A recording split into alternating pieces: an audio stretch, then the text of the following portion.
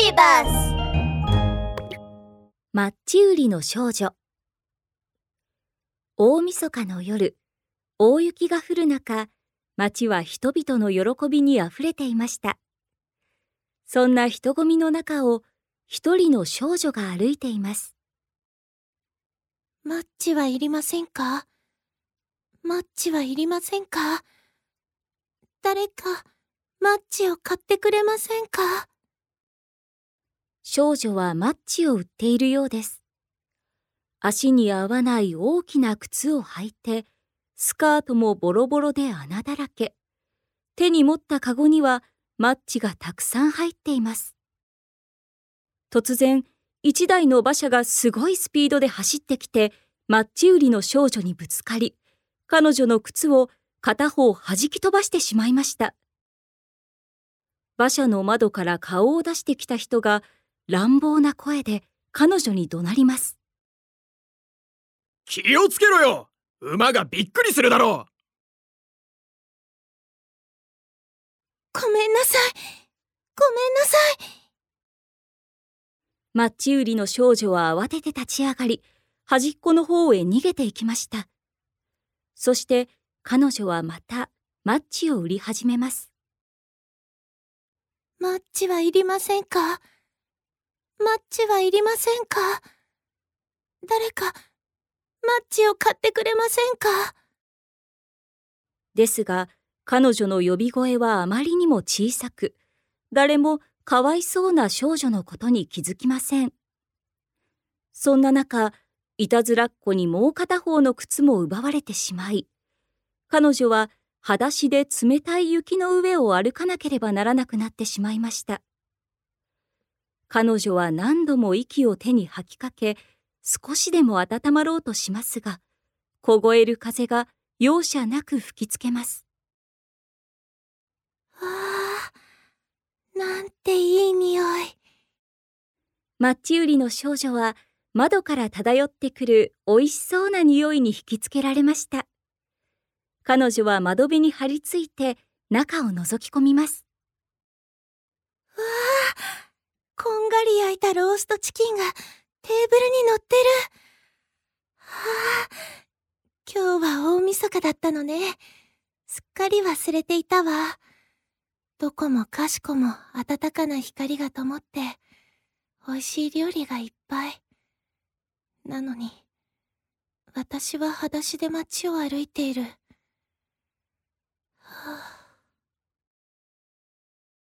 マッチ売りの少女は縮こまって地面に座り込みました。真っ赤になった両足をできるだけ体に近づけますが、ちっとも暖かく感じません。今日はマッチが一本も売れなかった。このままじゃ家に帰れないわ。それに、家の中も外と同じくらい寒いもの。雪と風が激しく吹きつけ、少女の手は凍ってしまいそうでした。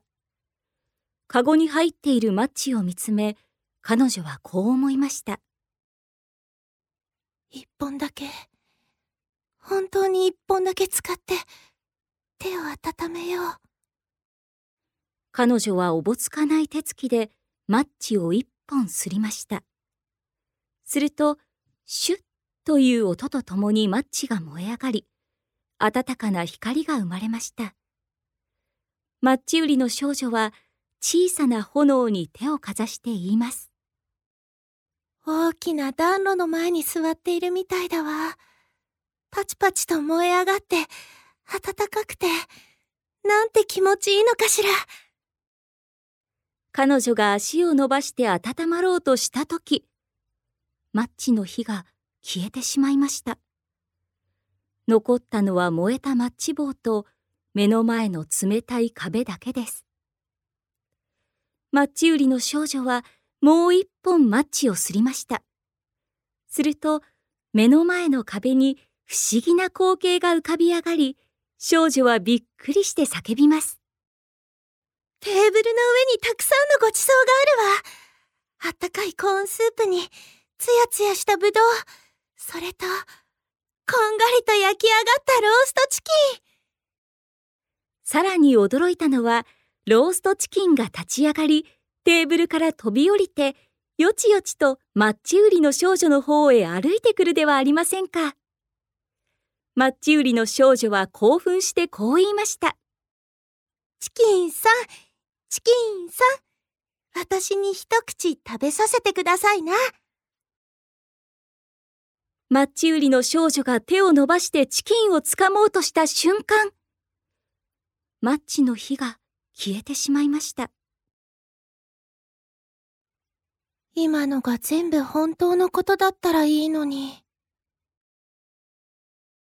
マッチ売りの少女はもう一本マッチをすりました。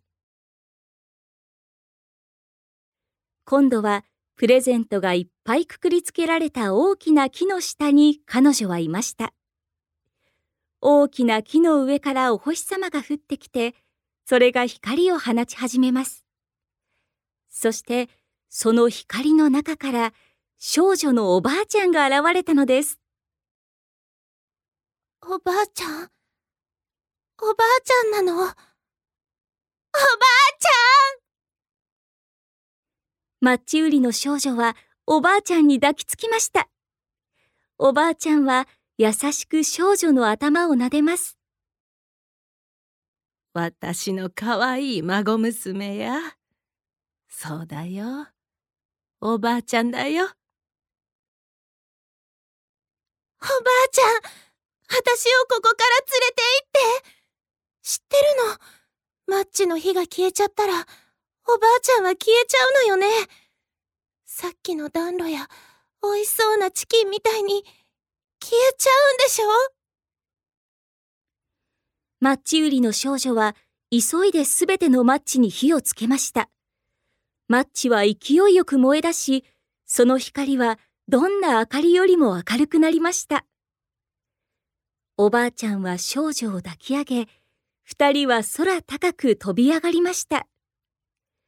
光と喜びの中で高く高く飛び上がり、地球から遠く遠く離れたところへと飛んでいきました。そこは幸せと喜びにあふれた場所。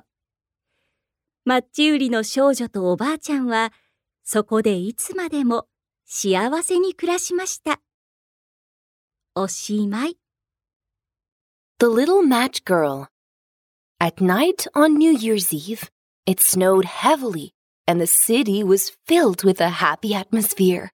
A little girl shuttled back and forth in the crowd. Matches for sale. Come buy my matches. This little girl was selling matches. She wore slippers that were too big for her, and her dress was torn and full of holes. Her basket was full of matches. A carriage galloped past, knocking the little match girl to the ground, sending one of her slippers flying off. The person in the carriage stuck his head out the window and shouted fiercely, "Are you blind, scaring my horse like that?" Sorry. The little match girl quickly got up and dodged to the side. She continued calling out, Matches! Come buy my matches! But her voice was too soft. Nobody noticed this pitiful little girl. A mischievous little boy snatched her other slipper away. Now, the little match girl walked barefoot on the cold, snow-covered ground. She kept blowing into her hands, trying to warm herself, but the chilly wind kept blowing into her neck. Smells so good. The little match girl was drawn to the aroma flowing out a window. She leaned on the windowsill to look. Whoa! There's a crispy baked ham on the table. Oh, I nearly forgot. Today is New Year's Eve. Every house is lit up with warm lights and busy preparing delicious food. But I can only walk barefoot on the streets. The little match girl sat down on the ground and curled into a ball. She tucked her numb red feet under her body, but this did not warm her up much. I didn't sell one match today. I haven't earned a cent.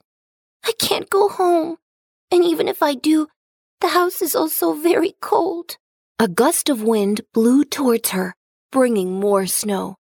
The little girl's hands were almost numb. She stared at her basket of matches and thought, I'll strike just one match. Really, just one match to warm my hands.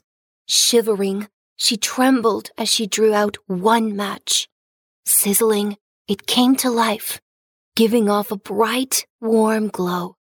The little match girl cupped her hands over the flame. I feel like I'm sitting in front of a big stove that's burning, warm and full of life. It feels so good.